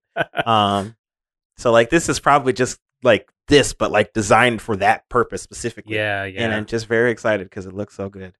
Yeah, I'm really looking forward to it. I do actually have other things on this list, though. I will talk about them. Yeah, there's like 4 bullet points. There's 4 bullet points. Multiverses was announced like a couple weeks ago, which is like Warner Brothers platform fighting game. Steven, they're bringing back Matthew Lillard to play Shaggy. Can you believe it? Oh my gosh. Okay, but legit though, he's actually like a good Shaggy in TV shows. Yeah. It's just kind of weird because like he played Shaggy in the live action thing, and ever since then he's been twice. Yeah. It's just wild. But I'm really looking forward to this because this is like an interesting fighting game in that it's a 2v2, or it's billed more as like a 2v2 fighting game. That's its premise. Yeah. So like Smash has always had like 2v2 like side events, and like nobody really takes those extremely seriously. There's always been like a side meta and stuff. Yeah. But like it's never been like the whole thing of it. But in this game, like that's the core of the game. It's the main mode. Yeah. So they were very careful to clarify that there is also 1v1, but it's not going to be nearly as good. I can already tell. How much of that is presentation? Like that's the premise of this game, to have it stand out. But could it be possible that after a year, tournaments are all based on 4-player All for One? I think just based off of what the kinds of things that they showed and how the characters interact with your teammate, Yeah. I think that's not going to be the case. I think it's going to be focused on the 2v2 aspect. So it's got a little bit of that double dash kind of like Yeah. you actually there is team work mechanics. Yeah, exactly. Okay. So I'm really looking forward to that. I'm going to try to pull my brother into playing this game, and we'll see how long he plays it before he gets sick of it and moves on. Yeah. But yeah, that'll be fun. Are you excited about any of the particular characters? Or it's just platform fighter. And you like platform there's fighters. Steven Universe characters in this, Yeah. so that's cool. I'm excited to play as Steven, Mhm. even though he spells his name wrong. Yeah. He's still a great character. Aside from that, I'm like I wanted to speculate on what characters there would be in this game because that's just always kind of fun. But like with the Nickelodeon game, there's not that many Nickelodeon characters. With Warner Brothers, I don't know. They could. It's all of DC Comics. Yeah, exactly. The entire roster of Mortal Kombat. Yeah. Like it could just be movies from the 20s. You're so glad you can say that now. It could just be anything. So like it's kind of hard to speculate. So well, I'm basically, curious. it's just watch the final act of Space Jam. Oh yeah, the new Space Jam. Yeah, Right. That'll probably be on the characters. The Droogs from Clockwork Orange will show up. Oh, so they'll put gosh. Rick and Morty in this one then? You think? You know what? Yes, Probably. I Actually, think so. And Probably. anything with a fan base. Yeah. Oh, geez, Stephen. Another game that is rumored but hasn't actually been announced yet, but we'll see, is Dragon's Dogma 2. Mhm. I really like Dragon's Dogma. Love that game. It's great.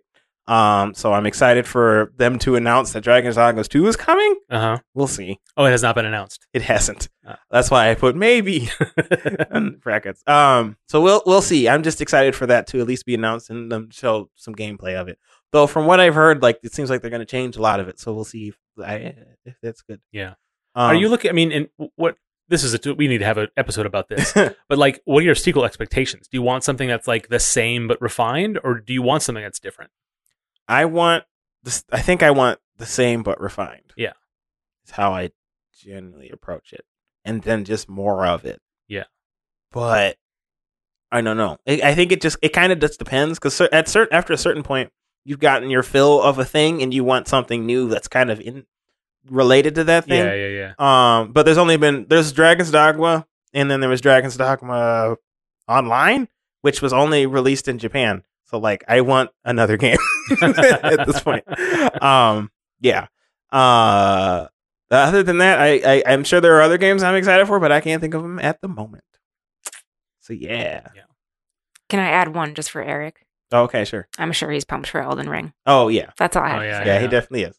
I'm curious to watch it, but it seems like it's scary. Well, come on over and we'll bother him while he tries to play it. Cool. That'll be fun. That's a game that seemed like, because there were so many memes about it because supposedly George R. R. Martin was helping with the storyline. Yeah. So, and there was very little coming out about it. Yeah. So people were like, "Oh, this is this Duke Nukem Forever" or whatever, right? Mm-hmm. So people made a lot of jokes about it, and then suddenly a demo dropped, and it had tons of stuff in it, and plays fantastically. Everyone who likes these kinds of games was just going crazy for it, and it feels like a weird whiplash. Yeah, like it does. the impression of what this game is. Yep. Yeah. I mean, it's a fantasy world, so I'm not really interested, but like I'm kind of interested in the story of it, of the meta story of its development and release, and how people appreciate it in relation to other of that genre. Mm-hmm. You know, it seems really interesting. Yeah, that'd be cool. I will report back. Yes. When the time comes. All right. We're done with talking about games. Now it's time to talk, swing back and talk about us. Yes. We're going to do our New Year's game dev resolutions, which is always uncomfortable. Yeah. But it's on the sheet, so we got to do it. Uh-huh. Let's talk a little bit about what our resolutions were last year, and not if we kept to them, because very frequently we don't, but just like how our thinking has changed in relation to that, right? And then what's coming up? What are we planning for next year? So, yeah, Ellen, once again, you're first. Okay, so apparently my New Year's resolution from 2020 for 2021 was make something small and release it on itch. Now that I think about it, I did a game jam. You did. We did Sounder. Yeah. Boom. Did it. Nice. Okay. I put Nope before, but I remember we did Sounder together. That was really fun. Okay. Well, the question for you then is, you technically met the standards of that resolution as written. but that's kind of not what you meant. Nope. Okay. I mean, that's fine. Yep. Well, all right.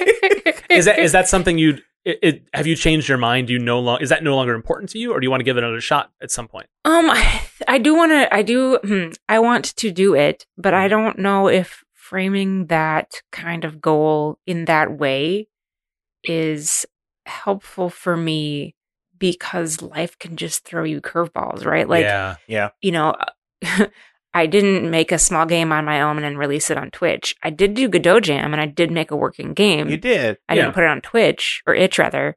I definitely didn't do it on Twitch. But I did that, and that was awesome. And also, I've got a house and I had to move and all this. Like, come on. Like, if you had asked me at the beginning of 2021, like, when are you going to buy a new house? I'd be like, eh. So the specificity of your goal is, so you met those terms by happenstance, but the actual spirit of it you accomplished in a different way. Yeah, I think so. I mean, what is a goal like this supposed to be, right? It's supposed to drive your development, and I feel like I did the work on developing myself and my skills, even though I didn't meet the actual like initial intention of the goal. But what bore that that resolution is you scratched that itch. Yeah. So, which leads me nicely into what I have done for my 2022 resolution is I have changed the way that I frame the goal. So my goal is not like get through all the tutorials on the getting started section of the Godot engine documentation, which would be a great goal, but I rephrased it differently. What I wrote down was, right now, Godot and I are just acquaintances. And in 2022, we're going to become friends. Hey. So. That's cool. Yeah.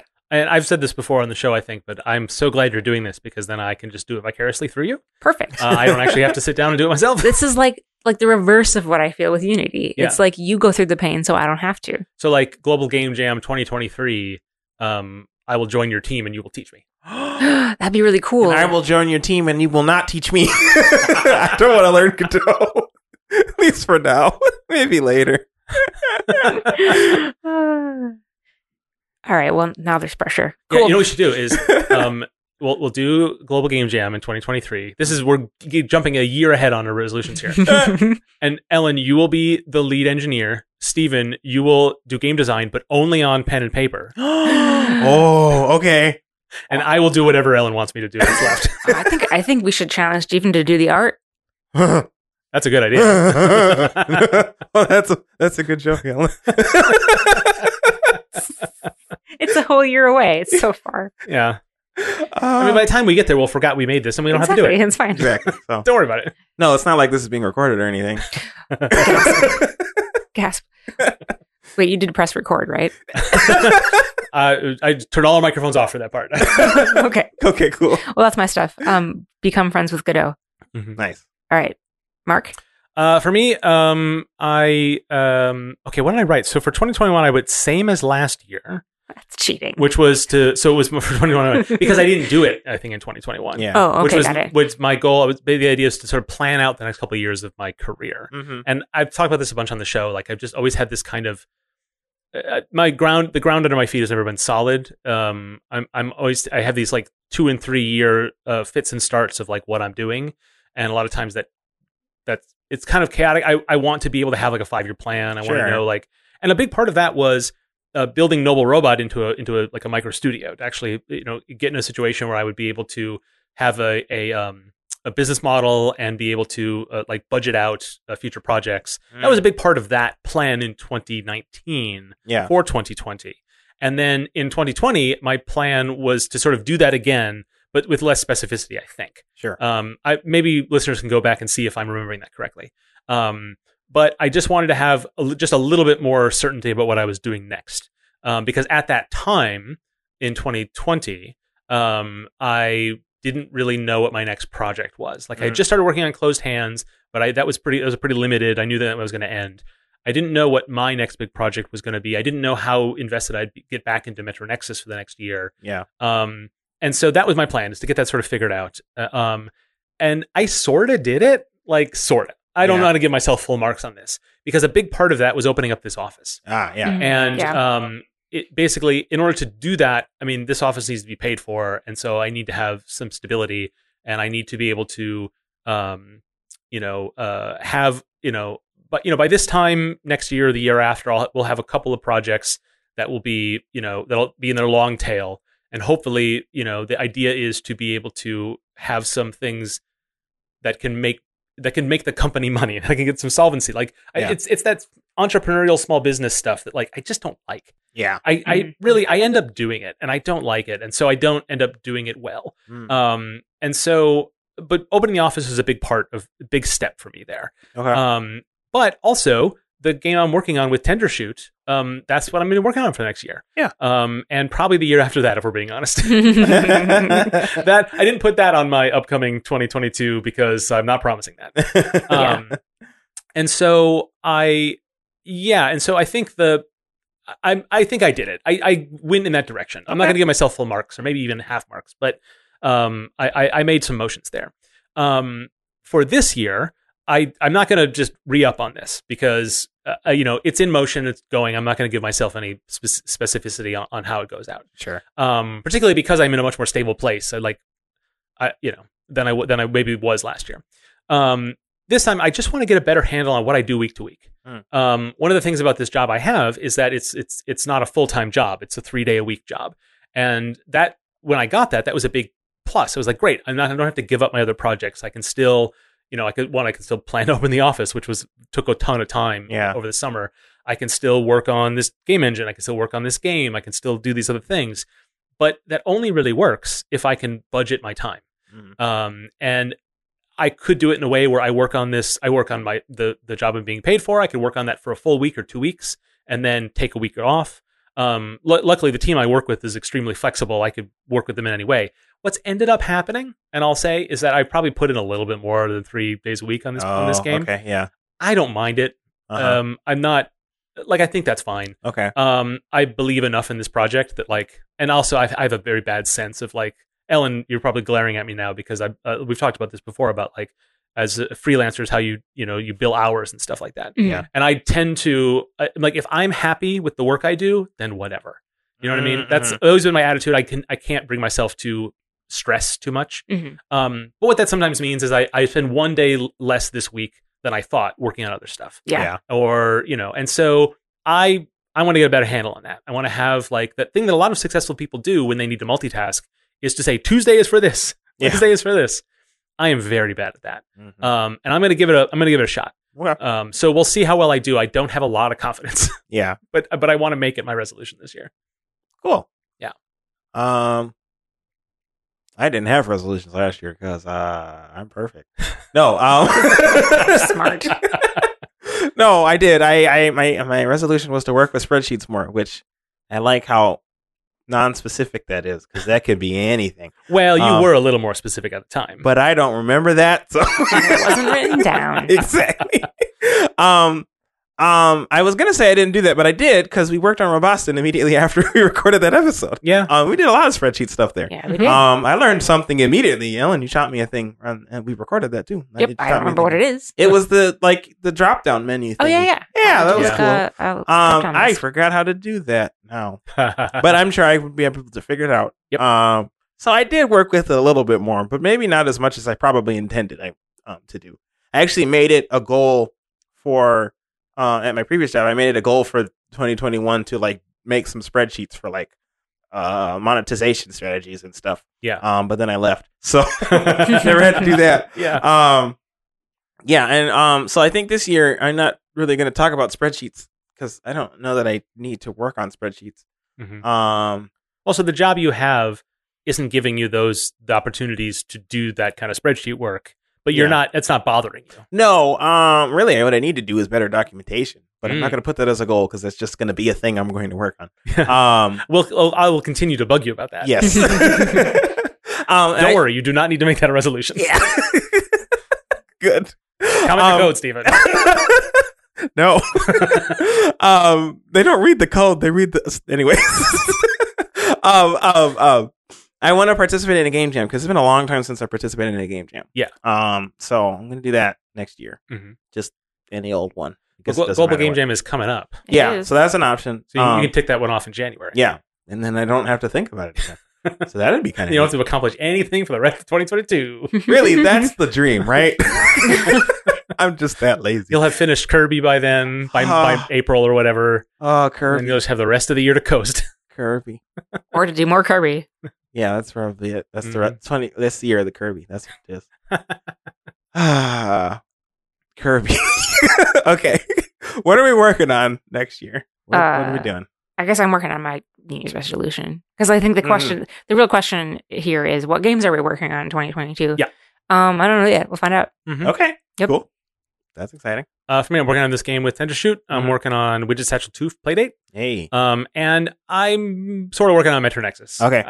The thing is my Widget Satchel 2 has sort of taken the place of it. Okay. Unfortunately. And every year I lament that I haven't been able to get back to it. But like, it's how it goes. It's Parents, happened. man. Yeah. Yeah. And it's a bummer, but it's the thing about Metro Nexus is it's definitely, it's like how Finjus was for you. Yeah, where it's exactly. like, I've moved so far beyond it in some ways. Mm-hmm. Mhm. But it's absolutely not a project I want to abandon. Like the code is still good. For Well, the example. difficulty too is you work on it by yourself, so it's hard. that's what I was. keep That's what motivated. the drain I was Yeah. circling is Yeah. that in order to do that, I need to go back to a mindset from 4 years ago Right. in the way I work, Yeah. or find a way to fit it into my workflow now. Yeah. And that is, I can't be too depressed about that. Yeah. because plenty else is going on Yes. Mhm. to keep me happy. But it's definitely it's become now my white whale. Whereas in past years, it was more like I just need to find time to do it. Now it feels like it is kind of outside my reach right now. Well, you could do what we did and just scale down dramatically to get the game out. That's true. I've faced that thought a couple Mhm. of times, but I've never gone on the side of that. Okay. I mean, you don't unfortunately. have to. I'm not saying. I'm not even No, suggesting it. It's an Just- option. Yeah. Okay. I think if I did that, then I feel like it would be as good as not releasing it. Gotcha. For me anyway. Okay. That's fair. I think it was the right move for Finch's. Yeah, it definitely was. But Metro Nexus is missing sort of a core component that couldn't be put together until a certain number of other things were built, Okay. and that piece isn't there yet. So. Okay. All right. Well, it's good to know where you're standing. Yeah, then. yeah. That's- I've sort of come to terms with it a little bit more. I'm working on this new game at my new job, Future Club. Otherwise, I've got nothing. You're really excited. about I'm it. working on myself. Yeah. I can't say that with straight face. Yeah. I mean, I am. You always are. You should always be progressing. Yeah. It's not like when I feel like I sometimes come off as negative towards game dev when I'm on the show, which is, that's a little intentional. That's game but dev discourse. That's true. But like, I also like, I don't know, there are other aspects of myself that, we talk about sometimes on this show, but not as much. Mhm. And that like I want to work on. Yeah. So like I think a lot of my focus is going to be that. I was just telling these two that like I was planning on learning to cook more because I eat out too much and it's too expensive. Mhm. So like I want to get into practice of like cooking so that like I can at least feel comfortable doing that and spend less money. Yeah. So like things like that. I want to work on doing those kinds of things. Mhm. So in terms of games, I'm working on this new Future Club game, but otherwise, I don't know. Yeah. The- You're feeling pretty satisfied with that. I am. That's great. Yeah. It feels good. Feels good. All right. Well, before we bounce from this, sorry, Ellen, very long show. Ah, I want to talk about just the two games that we made this past year, Roboston and Glom. Yes. They're both in a really good place, Mm-hmm. but neither of them are like finished. Right. We haven't really budgeted any time for getting over the finish line. Yeah. We don't have any goals or deadlines. Yeah. Is that something we want to sort of like address during a hiatus? Is there something that we have the confidence to say now on the air, like that where we want that to be in this upcoming year? I'm sure that Glom is going to end up taking priority only because it's easier to do, Yeah. as we said. But I would like to work on both of those games. We just have to figure out time to do it. Yeah. So maybe that's something I don't have any confidence to say what I want to do on air because I don't know. Right. I think we just have to have a discussion about it. Ellen, what do you think? Can we make it a goal for 2022, or does that seem like we shouldn't burden ourselves with that? yeah, I'd like to get it to a place where people can order a card deck and we feel good about what they get. Yeah. You know, whether that's from, what was the name of the site that you used to The print Game Crafter. Game Crafter, yeah. And I think there's a way that you can just have stuff up there. People could order decks. Mm-hmm. Yeah, that's the simplest way to do it. Yeah. We could do that today if we really wanted to. I'm not sure I'm comfortable yet. No, I'm not either. Yeah. But I'd like to do enough of it, and I could see this being something we could get done in like a 2-week sprint, where we just get it, revise some of the rules and polish some things up so that there's a core game that people can download or people can purchase off of Game Crafter. I'd like to get it to that point, and that's pretty specific. Yeah. My goal for that is still to get it published. That's what I want for that game. Yeah. Sure. But at the same time, I mean, like I was saying earlier in the show, that doesn't preclude us from releasing a version earlier. Yeah, self-publishing it in advance. That doesn't hinder us in the way that maybe I thought it did before I knew a little bit more about this. But I think I'm with you, Ellen. I would like whether it is we've moved on, we've decided we've passed it around, we don't have the energy to put more into it. Let's just publish it ourselves and be done with it. Or we publish it and ourselves and then keep those wheels turning on pitching it elsewhere. I would like it to be able to get in someone's hands if they want it. Yeah. I guess I don't care what form that takes, but I would. So if we, depends on how fast or slow that process goes. So I think I'm with you on that. Yeah. Yeah. There's a lot we could do with it if we wanted to. So yeah, I'm not ready to put it on the shelf or close it in the closet or anything. So, and we're not. I don't think we may talk about it during the hiatus, but we're not going to work on it during the hiatus. I don't think. No. Right? Oh yeah. No, we're not going to. Yeah, we can't add just because our list is short. It doesn't mean we can add things to it. Yeah, it's short. It's short intentionally. Mm-hmm. Yeah, it's still going to fill our time. Yep. Yes. Yeah, for sure. All right, folks. Well, that's it. I mean, so long 2021, I guess. We'll be back with new episodes starting in February of 2022. Assuming our calendar math is correct. Assuming. I mean, people can do their own adjustments when we confidently say a date. Yep. But in the meantime, we'll have some nice replays for you over the holiday break. And we may throw something up on Patreon, but I don't think so. We may, keep an eye on it. But again, sign up because there's lots of stuff there already. Yeah. All right. Alan's dogs are on there. We should have said that. That's like the highlight. Yeah. That's true.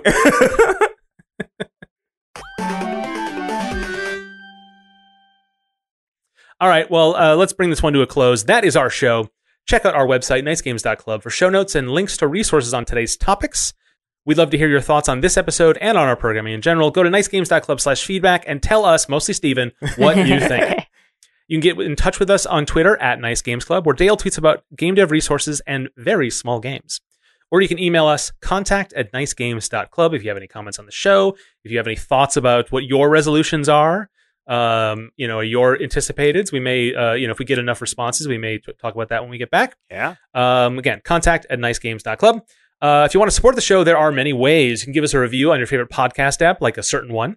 You can tell your friends about your favorite episodes. That word of mouth is important. You can join us on Discord. Join us and our community on Discord at nicegames.club/Discord. And as I mentioned, we're on Patreon.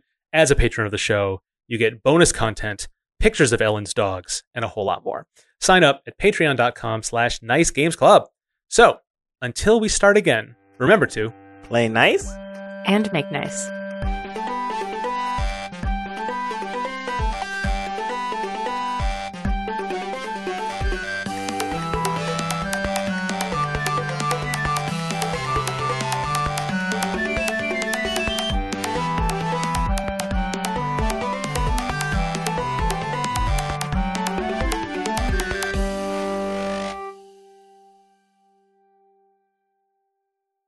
Yeah, you know that topic. It's time for the next one. Hey! As humans, we're naturally driven by the search for better. But when it comes to hiring, the best way to search for a candidate isn't to search at all. Don't search, match with Indeed. When I was looking to hire someone, it was so slow and overwhelming. I wish I had used Indeed. If you need to hire, you need Indeed. Indeed is your matching and hiring platform with over 350 million global monthly visitors, according to Indeed data, and a matching engine that helps you find quality candidates fast. Ditch the busy work. Use Indeed for scheduling, screening, and messaging so you can connect with candidates faster. And Indeed doesn't just help you hire faster. 93% of employers agree Indeed delivers the highest quality matches compared to other job sites. according to a recent Indeed survey. And listeners of this show will get a $75 sponsored job credit to get your jobs more visibility at Indeed.com/podcast. That's Indeed.com/podcast. Terms and conditions apply. Everybody in your crew identifies as either Big Mac Burger, McNuggets, or McCrispy Sandwich. But you're the Filet-O-Fish Sandwich all day. That crispy fish, that savory tartar sauce, that melty cheese, that pillowy bun. Yeah, you get it. Every time. And if you love the Filet-O-Fish, right now you can catch two of the classics you love for just $6. Limited time only. Price and participation may vary. Cannot be combined with any other offer. Single item at regular price. Ba-da-ba-ba-ba.